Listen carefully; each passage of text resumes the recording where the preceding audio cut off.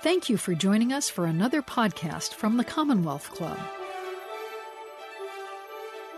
Hello and good afternoon. I'm Dina Temple-Raston, and I'm a senior correspondent at a new news service called The Record by Recorded Future. We're building what we hope will be the Bloomberg of cyber and intelligence news. And you may recognize me, though, from my prior job. For the past 15 years, I've been a correspondent at NPR, working on terrorism, cyber, and most recently, investigations. And I've spoken at the Commonwealth Club before, but today I'm going to be your moderator. Our panel today is going to look forward and talk about what they see as the key threats that we face today, 20 years after 9/11. Our panel was put together to view the threats through a number of different lenses. Janet Napolitano, I'm sure you all recognize, was the Secretary of Homeland Security, the first woman to hold that office. She's the former governor of Arizona, former president of the University of California, and now a professor of public policy and the director of the Center for Security and Politics at Berkeley. So I need to say, go Golden Bears. Amy Zegart is a professor of political economy at the Stanford Graduate School of Business and a senior fellow at the Freeman Spalloli Institute for International Studies, a senior fellow at the Hoover Institution, and the author of an upcoming book called Spies, Lies, and Algorithms. And last but not least, Anthony Romero, the executive director of the ACLU and author, among other things, of In Defense of Our America, a book that took a look at civil liberties post 9/11. Secretary Napolitano, let me start with you. 9/11 made us harden soft targets. We changed aviation security, but the new risks seem to be a little harder to protect against. I'm thinking things like domestic extremism, misinformation on social media. What can we do to address them? Well, I think we have to be very agile and we have to be very proactive. We need to develop better ways to predict and prevent when individuals are moving from thought and belief to actual action or violence. And we also need to think about risk more broadly. For example, there are a number of risks related to climate change. And as we've seen that expressed this summer in wildfire and hurricane. And I think that also goes to the safety and security of the American people. And finally, new technologies, both cyber, biotechnologies, all kinds of new technologies, which can be used for good, but can also be misused for bad. So there's a lot of preventive work, proactive work that needs to be done. So, Amy, let's talk a little bit more about that. You know, we've been watching the polarization of the American public develop right before our eyes. Technology platforms have been stoking those fires. You know, at The Record, we've been talking about this idea that the internet used to reflect the world, and increasingly we're seeing it the other way around, that the world is reflecting the internet. And one of the things I mean by that is like what happened on January 6th at the Capitol. What do we do about that? Well, I think, Dina, first, it's great to be with you. It's great to be with my panelists. It's great to be at the Commonwealth Club. And I'm so glad we're looking forward as well as backward to look at the threat landscape of today. Let me answer your question by picking up on a thread that Secretary Napolitano talked about, which is, you know, we're in a very different world today. After 9/11, there was a lot of talk about whole of government. So DHS was stood up to really facilitate whole of government approaches. But now with cyber threats, misinformation, polarization, we need whole of society approaches. So one of the critical differences is the role of the private sector.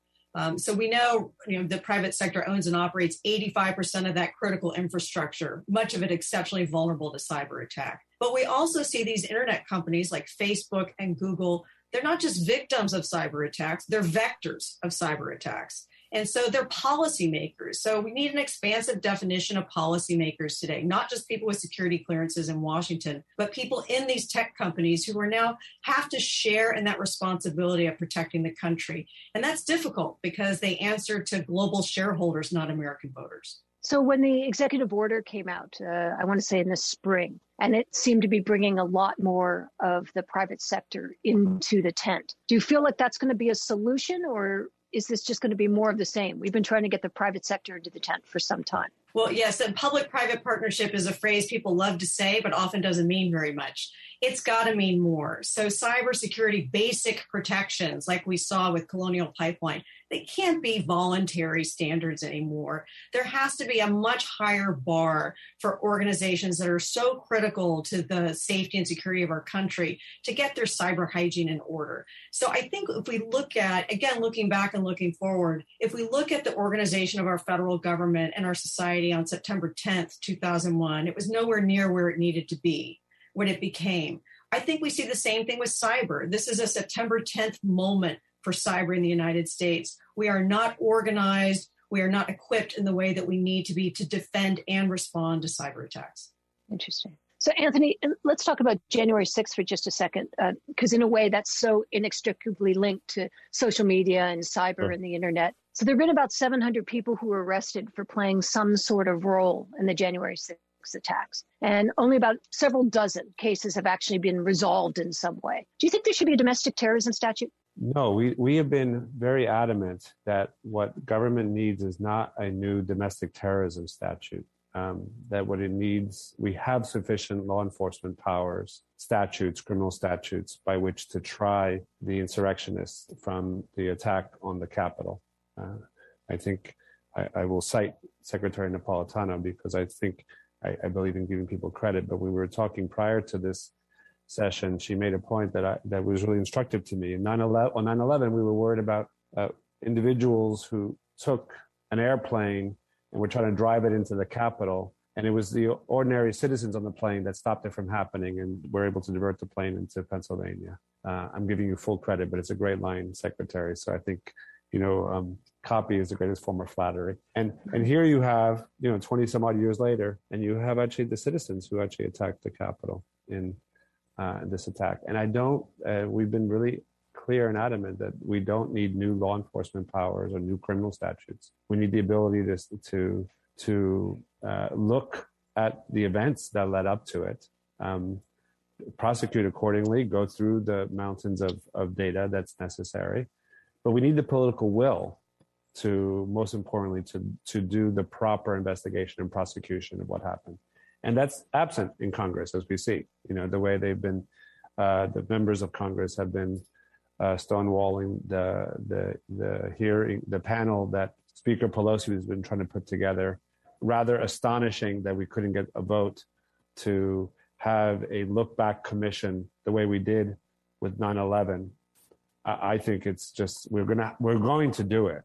We're going to have a commission and a look back on what happened in January of 2021. It's a question of whether we get it now and get it started and get it while the information and the people are fresh, or we're going to have to grapple with this 10 or 15 years from now. And so I don't think the answer lies in enabling new statutes. And fortunately, here I love being an equal opportunity critic.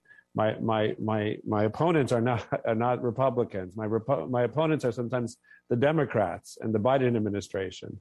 And we're like, no, hold on a minute. We don't think we need to grant these additional powers. And luckily it hasn't gained traction because I think it's readily evident that we have different needs to prosecute the insurrectionists of January 2021.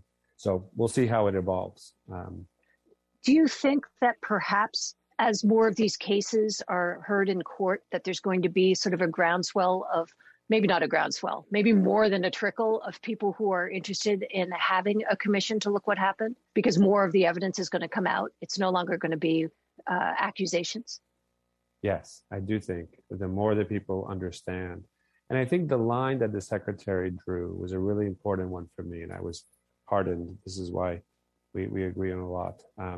The line between thought and belief on the one hand and action on the other is really quite an important one. And it's important so that we don't become a nation that begins to criminalize or that begins to police thought or political beliefs. There are many who may have agreed with the insurrectionists in January, including some members of Congress and maybe some members of the Trump administration. But we really have to keep a very keen eye focused on it's very different when you believe something versus the kind of the criminal action of storming the Capitol, breaking the doors, attacking the police officers, trespassing in offices, taking computers, hunting members of Congress, literally hunting on the Capitol grounds. And the idea that we are not even willing to have that type of reckoning, I think is we're gonna have it. We're gonna have to have it. And it's just lamentable that we can't seem to start it now. And Secretary Napolitano, do you think that as more of these court cases are actually heard in public, that sentiment will change, or do you think it's just so partisan it can't happen? I think we live in poisonously partisan times, and so I'm not that optimistic. What we may actually learn a lot from is the commission or the committee, that was ultimately established in the House, because they've already started with a pretty broad-ranging set of document requests and the like. So I think they're intent on doing a very serious overall investigation as to what happened. I feel remiss if we didn't actually talk a bit about Afghanistan, given what's happened. And I think we've all been following what has happened over the last couple of weeks quite carefully. Al-Qaeda was in Afghanistan when it planned the 9/11 attacks. And there are legitimate questions as to whether or not this will be deja vu all over again. So, Secretary Napolitano, looking forward, how is the withdrawal from Afghanistan going to affect our security? Well, I think we probably don't know the full extent of the effect, but I think we can reasonably foresee there'll be some degradation in our ability to collect intelligence. We won't have the kind of resources on the ground that we have had. I think there's going to be some sort of impact in terms of how other countries view the United States, in terms of our willingness to commit resources, to sustain resources. I think that tale is yet to be told. So one good thing I'll say is we're now out of Afghanistan, and we're no longer going to be spending billions of dollars a year in Afghanistan. And I think that's a good decision. Are you in the camp that thinks that Al-Qaeda will come back into Afghanistan? Yeah, I'm not sure that Al-Qaeda ever really went away, but I do think that's, one of the impacts could be on the intelligence that we get and can have on a real-time basis with respect to Al-Qaeda or any resurgence of an Al-Qaeda-like organization. So, Professor Ziegart, I've always found it incredibly ironic that the Taliban wants to bring Afghanistan back to the caliphate times, but uses social media so effectively. How do we combat that? How do we, is there something the platforms can do? Anything the U.S. government can do? Cybercom hacked ISIS in a story I did for NPR about a year ago. Should they be hacking the Taliban too to make it harder for them to get their message out? So, Tina, you've raised a really important question, which is we have old adversaries empowered by new technologies dealing with us in new ways. So it's not just that emerging technologies are the tools of Russia, China, Iran, and North Korea, the most active in cyberspace, but they empower everybody. So this is a new battleground, and it's a battleground for recruitment. It's a battleground for our minds. How do we deal with that? I wish I had a really good answer for you. I think what we're seeing is Cyber Command leaning much more forward in hacking our adversaries and taking the fight to foreign networks before they come here. I think it's the right move. It's not enough, but I think it's a move in the right direction. We know we didn't deter a whole lot by sitting back and playing perimeter defense here in the United States because it doesn't work in cyberspace. But the key question, I think, for whether it's stopping terrorists in their recruiting or stopping Russian election interference is psychology. How do we think about inoculating our society from being manipulated at scale? Because what we're talking about is tools of mass deception in cyberspace, whether they're utilized by domestic actors or foreign actors. So how do we then harness the insights of psychology to understand what keeps people from getting manipulated? How do we know these things when we see them? And how can we use that capability to erode the efforts of foreign actors like Al-Qaeda? So I think Cyber Command has started down that path. But, if you look at the Facebook Oversight Board, for example, there's not one expert in psychology on that board, right? We need to, what's the right expertise to deal with this moment? It's not where the expertise was in the Cold War, even exactly where it was post 9/11. We have to think more expansively.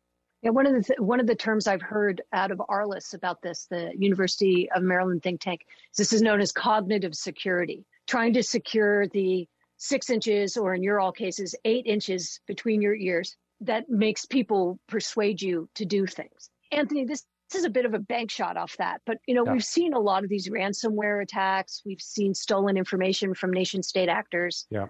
The NSA and Cybercom have said they're fighting with one hand behind their back.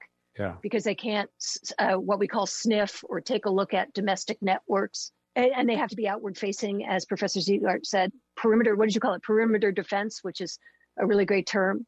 So given current events, do we have to look at this again? We can always look at it again. It's a question of how we decide it. And I guess I would part company with some of the recommendations that have been made that we need more surveillance to answer the threats of like the SolarWinds attack or others. I'm not convinced. And I think it's a preferable role for me to play the skeptic in this process. But I do want to come back to a second on Afghanistan. The ACLU doesn't take a position on war.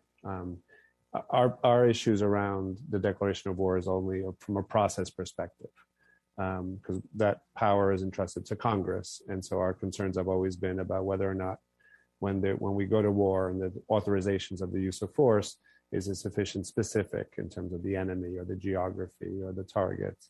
And when we raise concerns, there are procedural concerns, not kind of substantive concerns about the proper reason to be in Afghanistan or leave.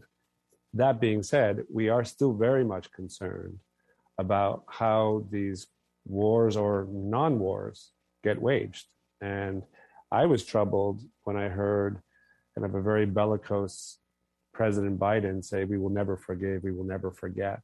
And it was indeed evocative of the way in which President Obama used excessive executive power in targeting what we believe was an extrajudicial killing of individuals outside of the specter of the battlefield. And it was a place where we really did part company with the administration at the time. And I worry about the evolution of these kind of technologies to fight wars, but that kind of skirt the system of checks and balances in place, where the war powers is more concentrated in the hands of the executive. And I think these kind of drone killing programs, and you remember Secretary Napolitano, I don't think that was in your era. I think it was with Jay Johnson when he was at the department. But we really did lock horns with the administration on behalf of Anwar al-Awlaki, who was being targeted in Yemen, not the subject of an official declaration of war, a U.S. citizen. Let me just jump in here. Anwar al-Awlaki, for people who don't recognize the name, was an American-born, I think it's safe to say, radical cleric who started out as just having a huge propaganda following on YouTube channels and various people. A lot of the people who went to go and fight for ISIS and Al-Qaeda had a connection to Anwar al-Awlaki. Go ahead. And Sorry. And he was on the government's target list. They even bragged about it, that he was on their list, and that the president himself was reviewing who was on the list and authorizing it. I found that breathless at the moment. Usually one works very hard to keep the commander-in-chief's fingerprints off of such an operation, but this time they were kind of very explicit and saber-rattling. And and Anwar al-Awlaki's father came to us and said, won't you please try to do something? Why is his government hunting him down outside of an active battlefield without judge, jury, or kind of where's the innocence of the benefit of innocence? And ultimately, we lost that litigation, and he lost his life, including Anwar al-Awlaki's son, who went to find his father and was mistakenly picked up by one of these drone attacks. He was also a U.S. citizen. I think he was 17, if I remember correctly. It's all memory. 16 or 17, yeah. 16 or 17. So I remember that. Here's the thing about Alaki is a really tough case. And Anthony, I'll give to you that killing an American citizen abroad is not a decision that should be made easily or frequently, but Alaki was an unusual case. He was not just a recruiter. He was a planner. He was an operator. He was directly connected with plots against Americans and on American soil. And yet he was hiding in Yemen, outside the reach of law enforcement in the United States. So you have this tension between, our due process, our judicial values, but also our security values. When somebody is taking positions and making actions that are directly contrary to the safety of Americans. I don't doubt that the administration and those involved, and perhaps you or others, were convinced of that. However, when you are talking about matters of life or death, you'll forgive me if I just remain skeptical in terms of that is not a decision one only vests in a sitting U.S. president or a general. That we do believe these due process rights and the innocence until proven. You don't get a chance to release them if you get the evidence wrong. There's no way to conjure him back on earth. And so I'm just still stunned by and again, I was very critical of of President Obama. I'm an equal opportunity critic. It's why I don't go to many dinner parties. I don't get invited out much more. The pandemic has been perfect for me because I just get to stay in my dining room where I am now. But I think it's something that concerns me. I've had these discussions and debates and even sometimes polite arguments with friends like Harold Koh and others who I know I disagree with. But that being said, I want to go back to the question you asked about, do we need to think differently about what the solution is? We should have those discussions. I would love to know, and I know Professor Ziegart, you're much more expert on this than I am, and I was able to read a bunch of what you've written and watch another recent lecture you gave at the Hoover Institute, which I found really informative. But I haven't yet been fully convinced, and maybe folks can send me information or correct me, that the events that led to the SolarWinds hack was really kind of a lapse in intelligence authority powers or just a lapse in intelligence gathering. I don't fully understand how it happened, how they got into all these massive systems. And I understand that you're saying that there's more a focus on the perimeter than there is looking externally. I've heard the same criticisms around the Einstein program, of which I'm a novice on this, so I'm really getting. I don't know that you're going to find people on this panel going, "Yay, Einstein really works." I think understand. We all agree on that one. Exactly. So I think before we figure out, let's give them more powers. Let's figure out why it didn't work this last time around, and I'd love to understand it a little bit better. And the fact that we haven't spent a lot of time delving into this massive hack, I think I just will have to remain skeptical about granting additional law enforcement or surveillance powers to the government. The idea was, in that case, that was different because it was a company that was in a supply chain that had its own security issues.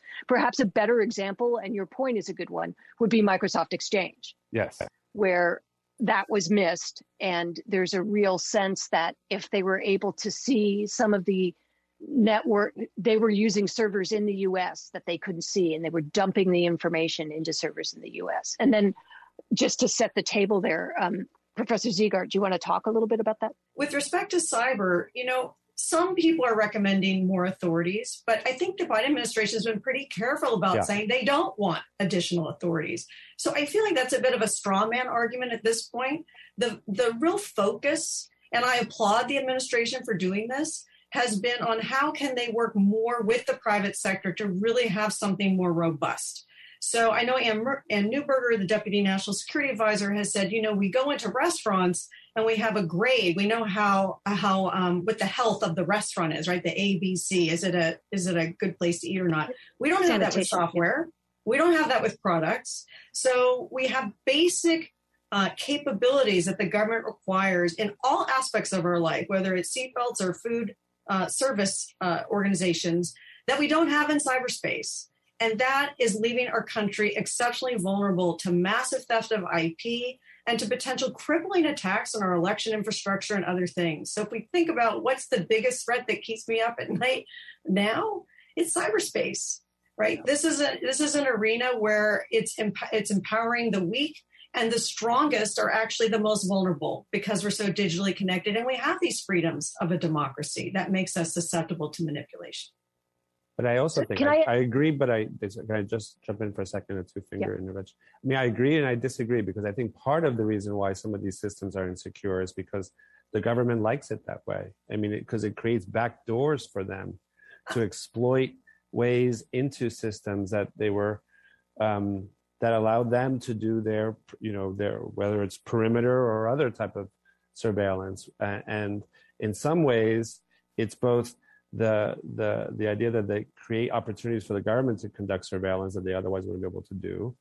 And I have to also point out the kind of hypocrisy of government that's trying to sometimes take on some of the tech companies on encryption and kind of and fighting them tooth and nail on end-to-end encryption. I mean, we had to jump in on the Apple litigation when it's the government itself who's trying to make the Apple iOS system less secure. I completely agree with you on that. I'm having a hard time saying, oh, we don't have these systems to be so secure when in fact the government is trying its very best to exploit the vulnerabilities and then to kind of crash down the systems that are more secure. And I will say, I think it's really important to be more specific about the government.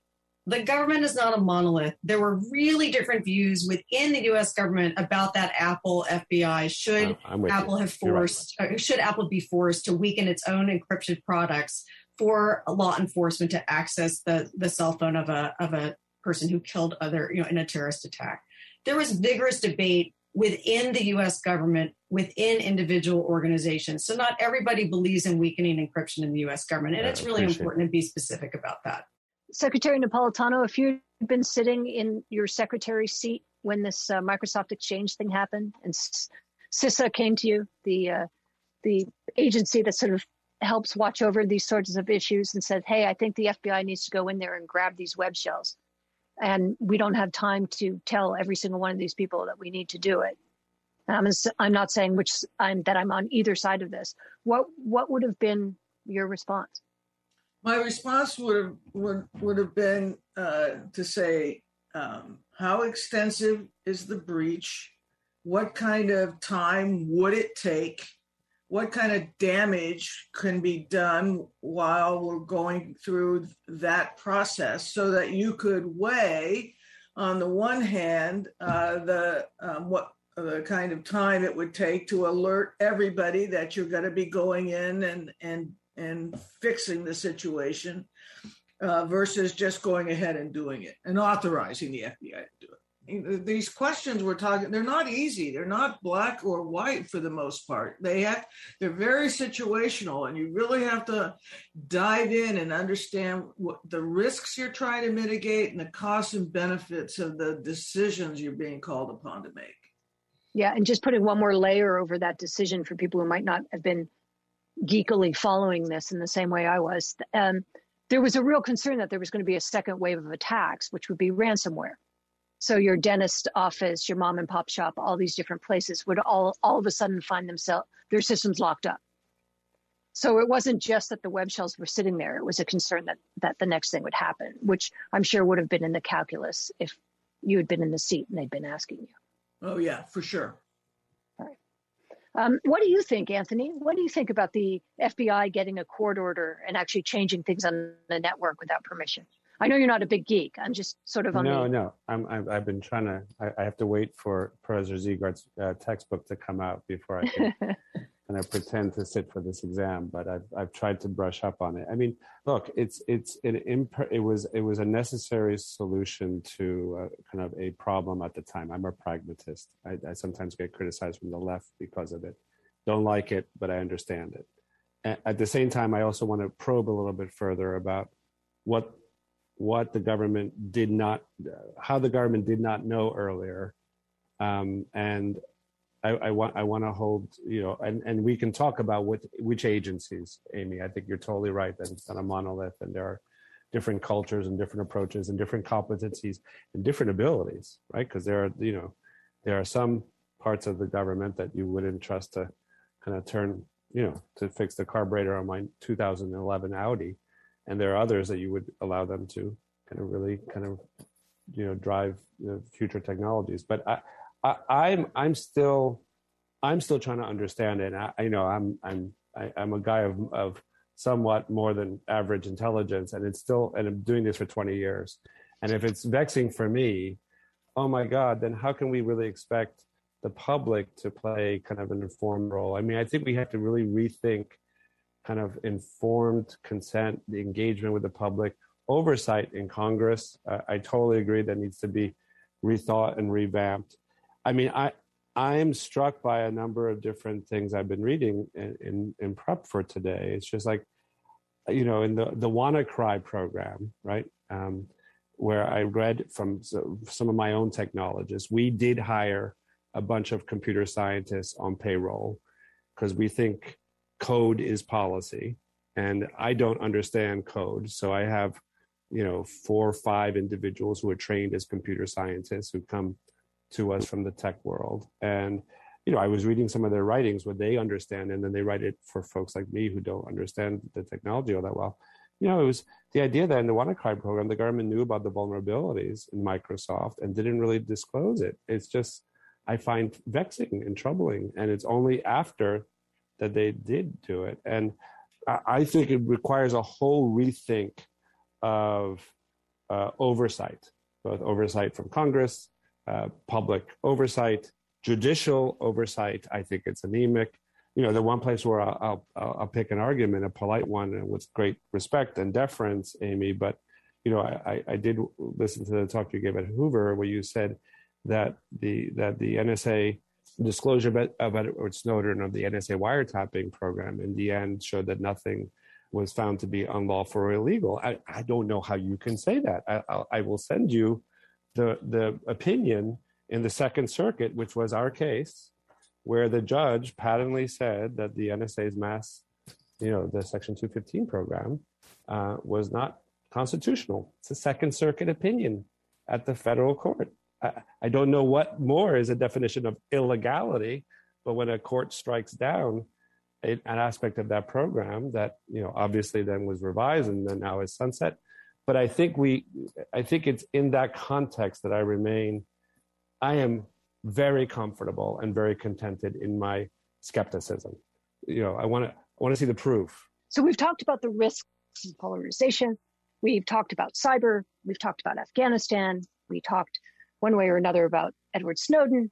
But I think that we'd be remiss if we didn't talk about 2 legacies of 9/11 that we're still dealing with today. And that is one, the Department of Homeland Security, which was created in 9/11's aftermath. And I think Secretary Napolitano, you told me it was the biggest government reorganization since 1947, which was kind of an amazing fact.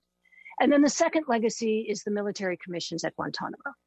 So let's start with DHS. Secretary Napolitano, since we have you here, if you could wave a wand, which I know DHS secretaries can do all the time, and fix one thing at DHS, what would it be? I would, if I had a magic wand, I would separate border security from interior immigration enforcement and leave border security to DHS. It's very consistent with its mission, air, land, and sea. And I'd put interior immigration enforcement back in the Justice Department. What do you think, Anthony? Because I know that immigration is one of the things that is that how you would like to change DHS? If you could only wave your wand to get one? I might go a step further. I might grab the wand from Secretary Napolitano's hand and see if I can move more of the immigration service out of the Department of Homeland Security. Maybe tell me why that's important in the context of 9/11. Well, I mean, in the context of 9/11, in the context of the era of Donald Trump, especially. I mean, I think I just worry that. I mean, I'll start philosophically. I'll be quick. the idea that we deal with the immigration arm of the government as part of the threats to the homeland, I always, it was too much for me to kind of to countenance and to accept. And even when, we had good people in charge, like Secretary Napolitano and Jay Johnson, and Governor Ridge, I think, did a very fine job as in his best. But I have trouble with that part of our nation, the Emma Lazarus, Statue of Liberty in the Department of Homeland Security. So I would probably take more out and maybe grant it within DOJ or in the State Department. I don't know. I also think that I was concerned. I mean, part of what I was a bit provocative on this one too is that I was watching the Department Secretary in the waning days of the Trump administration, and I was aghast at how DHS agents were being used, what seemed to be very political purposes that were giving me shivers down my civil libertarian spine. The deployment of DHS agents in Portland. Yeah. The sweeping of people off the streets. You know what? I totally agree. And I was just like, I was done with the department at that time. I'm just like, let's break the whole thing apart. We're ending the forever war. Let's end the forever Department of Homeland Security and get some security in, get a different way of thinking about security. And so I was worried.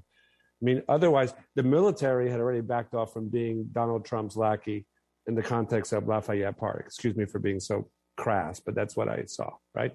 And so they kind of realized that we have to get out of politics and back into kind of the neutral zone for the military. So Lafayette Park was a moment for them. So after Lafayette Park, the only thing that the president had left to command and control was DHS. And I was just like, oh my God, this is the biggest, this is the second biggest agency, and there's a lot to third. Okay.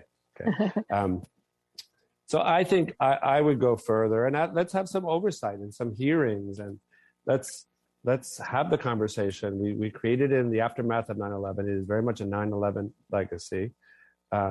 Let's revisit it. If we're leaving Afghanistan, let's revisit it all. Let's shut down the military commissions. That's where you were going, Dina. I don't think they haven't worked. That was you're going with that question. I don't say that you have an opinion, but they haven't worked.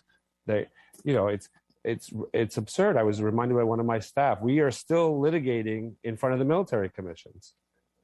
We spent $13 million representing defendants in the military commissions.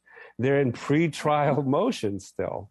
It's for 20 years. For 20 years plus years. Yeah. Well, and the 9/11 family members deserve better.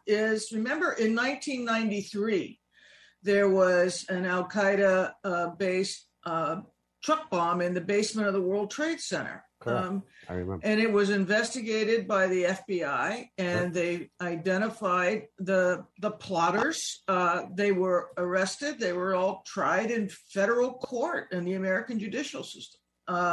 So that system has been proven to work in a terrorist type situation. And I think we were perhaps too quick to set it aside when we established Gitmo. But I think there's one thing I can add, Dina, if I could for a sec, is that one of the things I want to kind of put a spotlight on is so many of the national security policies and the war on terror responses.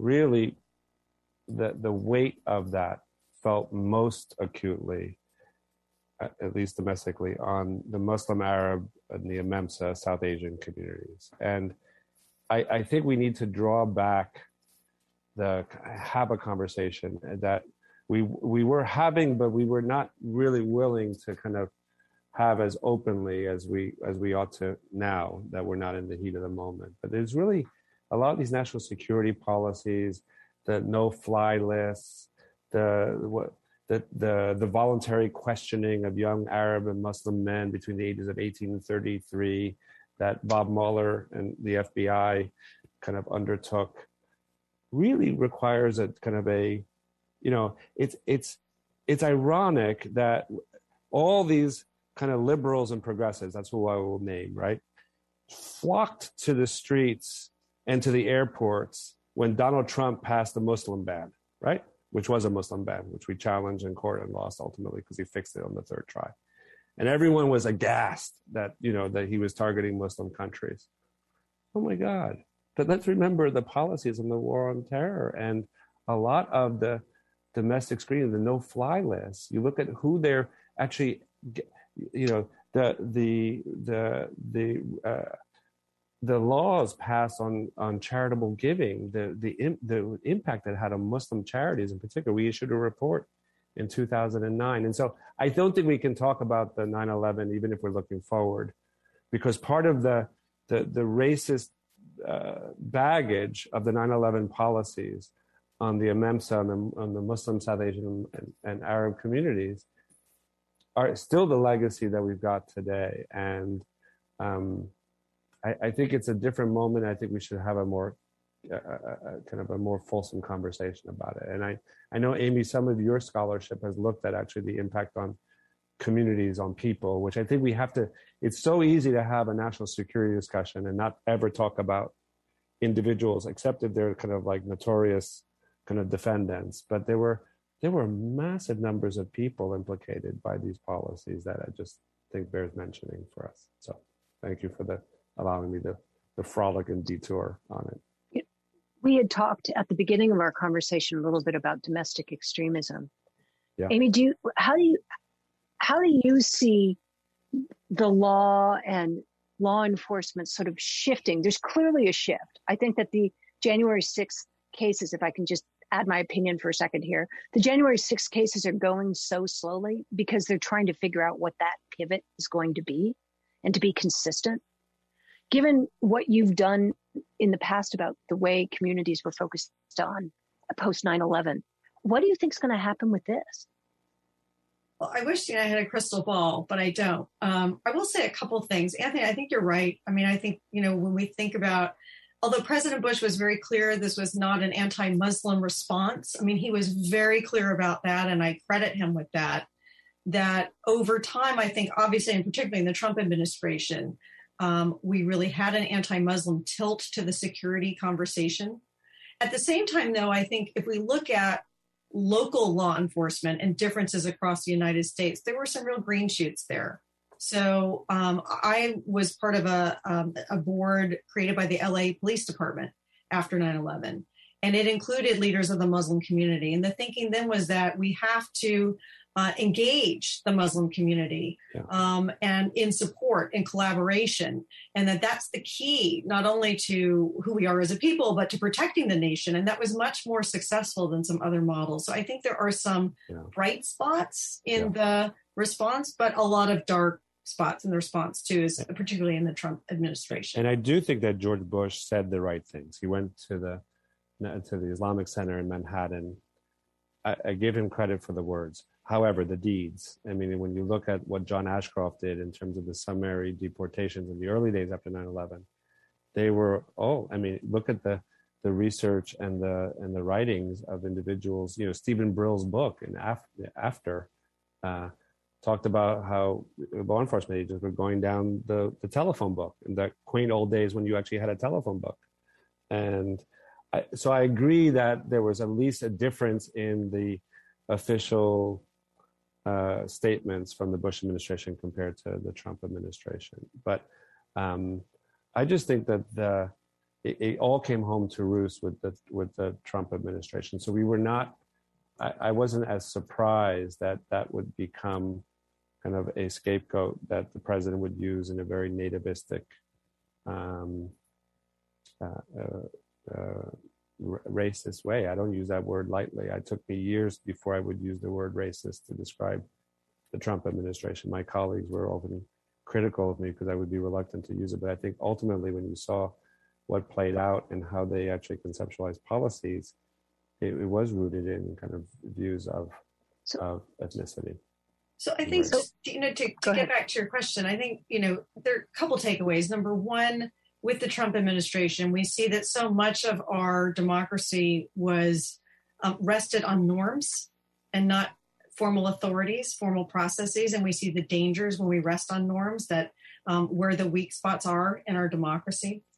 In terms of domestic terrorism, I think the FBI director has been very forthcoming about the domestic terrorist threat that we face, that it's much more serious, has accounted for more lives lost than jihadi terrorists coming in from the outside of the United States. So it's a real and present danger.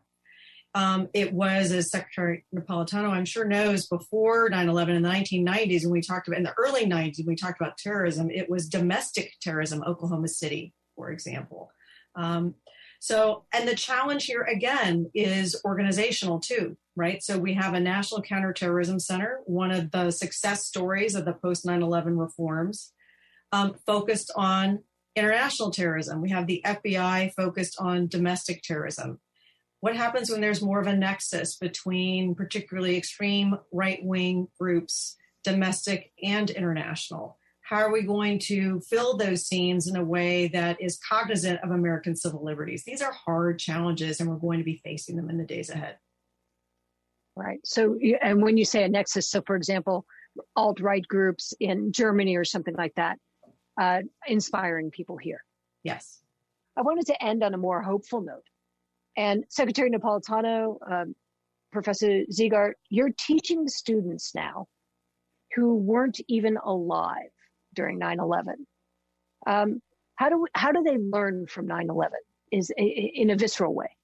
Well, yeah, I'm actually co-teaching a course on security policy here at Berkeley. And we just had a lecture on 9/11. I had them read the 9/11 Commission report, which was revelatory to them. That report was written in a way different than other government reports. It was written as narrative history. It tells the story. And it's been a very impactful report, the recommendations from that commission.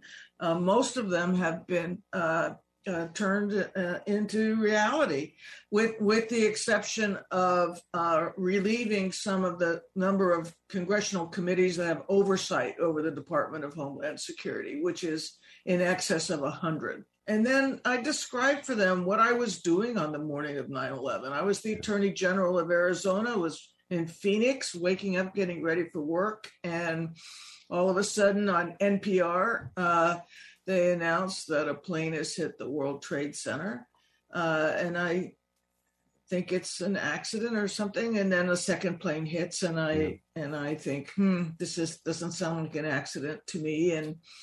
And then all heck broke loose because we had questions out in the States. The governor wanted to know whether she could activate the Air National Guard to fly protection around the nuclear power plant outside Phoenix. Could she shut the border? Should she cancel school? Should we cancel the Major League Baseball game that night? And there was nobody in Washington, D.C. to call. There was no playbook. And so we were really starting from scratch at the state level. And so that's how I introduced our students to 9/11. So my first day at CNN in New York was September 11th, 2001. So I never knew New York before 2001. I only know post 9/11 New York. So Anthony, let me just give the question a little tweak. Yeah. Young lawyers coming into the ACLU who didn't experience 9/11. How do you put that into a legal framework for them so they understand? I think luckily we documented a lot of what we were doing in real time, both in our legal actions and in annual reports. I pulled out the annual report from 2002, which was January, right, 3 months after, and it kind of chronicles it in real time. And luckily, the organization takes, we're 101 years old. And so we take the history kind of somewhat seriously. You actually learn a lot from your own history. And the ACLU was born out of the Palmer raids, very similar moment as 9/11, where, the immigrants at that time were being deported by Mitchell Palmer. We, had the courage of standing up to a very popular president in FDR when we challenged Japanese American internment, one of only two groups in America who dared to question FDR. Lost that case in the Supreme Court, obviously. We totally shrugged in the 1950s when the moment of the House of Un-American Activities. The ACLU was largely missing in action. Some of our offices did okay, but the leadership was really problematic. We shared the minutes of our board meetings with J. Edgar Hoover. We expelled communists from our board. We kind of shrugged because we were worried about being shut down by Hoover. And it was that history that kind of, for me, was instructive. I'm like, oh my God, I don't want to be the guy who's like the guy who was running this place in the 1950s. I want to be like Baldwin with Korematsu. And so I think if you pass down that history well enough, and if we have an archive that is rather thorough, we were targeting kind of, it was, John Ashcroft was literally rounding people up, most of them, South Asians. We couldn't get the data from our own government. Where I got the list of people who had been detained and then summarily deported? I got them from the embassies, especially the Pakistani embassy, because I figured out that the Vienna Convention meant that our government was probably informing the embassies and the consulates when they were deporting people. So I was able to write to the ambassador, the consular general of Pakistan in New York. I'm like, do you have a name? Do you have the list and the names and the phone numbers of the people that Ashcroft is deporting? I was litigating to get it from the U.S. government. I got it from the Pakistani embassy. And then I tracked them down in Pakistan with a documentary film crew to show that these were shopkeepers and cab drivers and newspaper stand owners. And these were good people that we just totally kind of ripped up in our moment of racist xenophobia and deported them because we were wanting to kind of keep us safe from another terrorist attack. And I think that the story evolves from there. But I think having to tell those narratives, I think it's great, Amy, that you show the images, because those images are important. And I'm a New Yorker. I was in DC on 9/11. I had just started the week before 9/11. Talk about timing. Me and Bob Mueller showed up at the job at the same time. And we learned how to kind of really adapt. And I think the organization, I think the best we do is just to kind of make sure that we kind of ask the tough questions, even when they're unpopular. And it was liberals and progressives who were as afraid and as complicit in the silence. I need to say this so I don't sound like a kind of a partisan hack, which I really adamantly opposed any folks who put me in that categorization, because I really think our issues are bigger and broader. And but it was, I remember the conversations early on. Senator Wellstone, may he rest in peace, knew that the Patriot Act was bad law and said, well, we can't challenge the president. We just need to get behind him. Senator Kennedy voted for the Patriot Act. Only Russ Feingold voted against it. Senator Schumer, Senator Biden. And many of them knew precisely. Some of them I had personal conversations with. I'm like, no, this is going too far, too expansive, too quick. This was supposed to end on a happier note. So what I was saying is, I think that history is gonna help the next generation not repeat the mistakes of the past. There is something very different about, we didn't rush to judgment with the insurrectionists of this last year, right? The idea that we didn't rush another Patriot Act following the insurrection. I totally take your point, Amy and Secretary Napolitano and Janet, that does mean that the Biden administration understood that that's not what they needed or wanted, and they didn't ask for it. So that's a sign of success. I think the fact that there's a kind of a very vibrant civil society, and look, I teared up, in a positive, happy way. I know this sounds so crazy, but I'm a bit that way. When I was taking down my Christmas tree on January 27th, literally a month after the holiday, because I didn't have time to do it beforehand. And that was the day after the president had signed the executive order on the Muslim ban. And I'm taking down the ornaments that had dust accumulated on them because, they've been there for over a month. And when I saw people rush to the airports spontaneously, no one told them to go there. We didn't tell them to go there. No one told.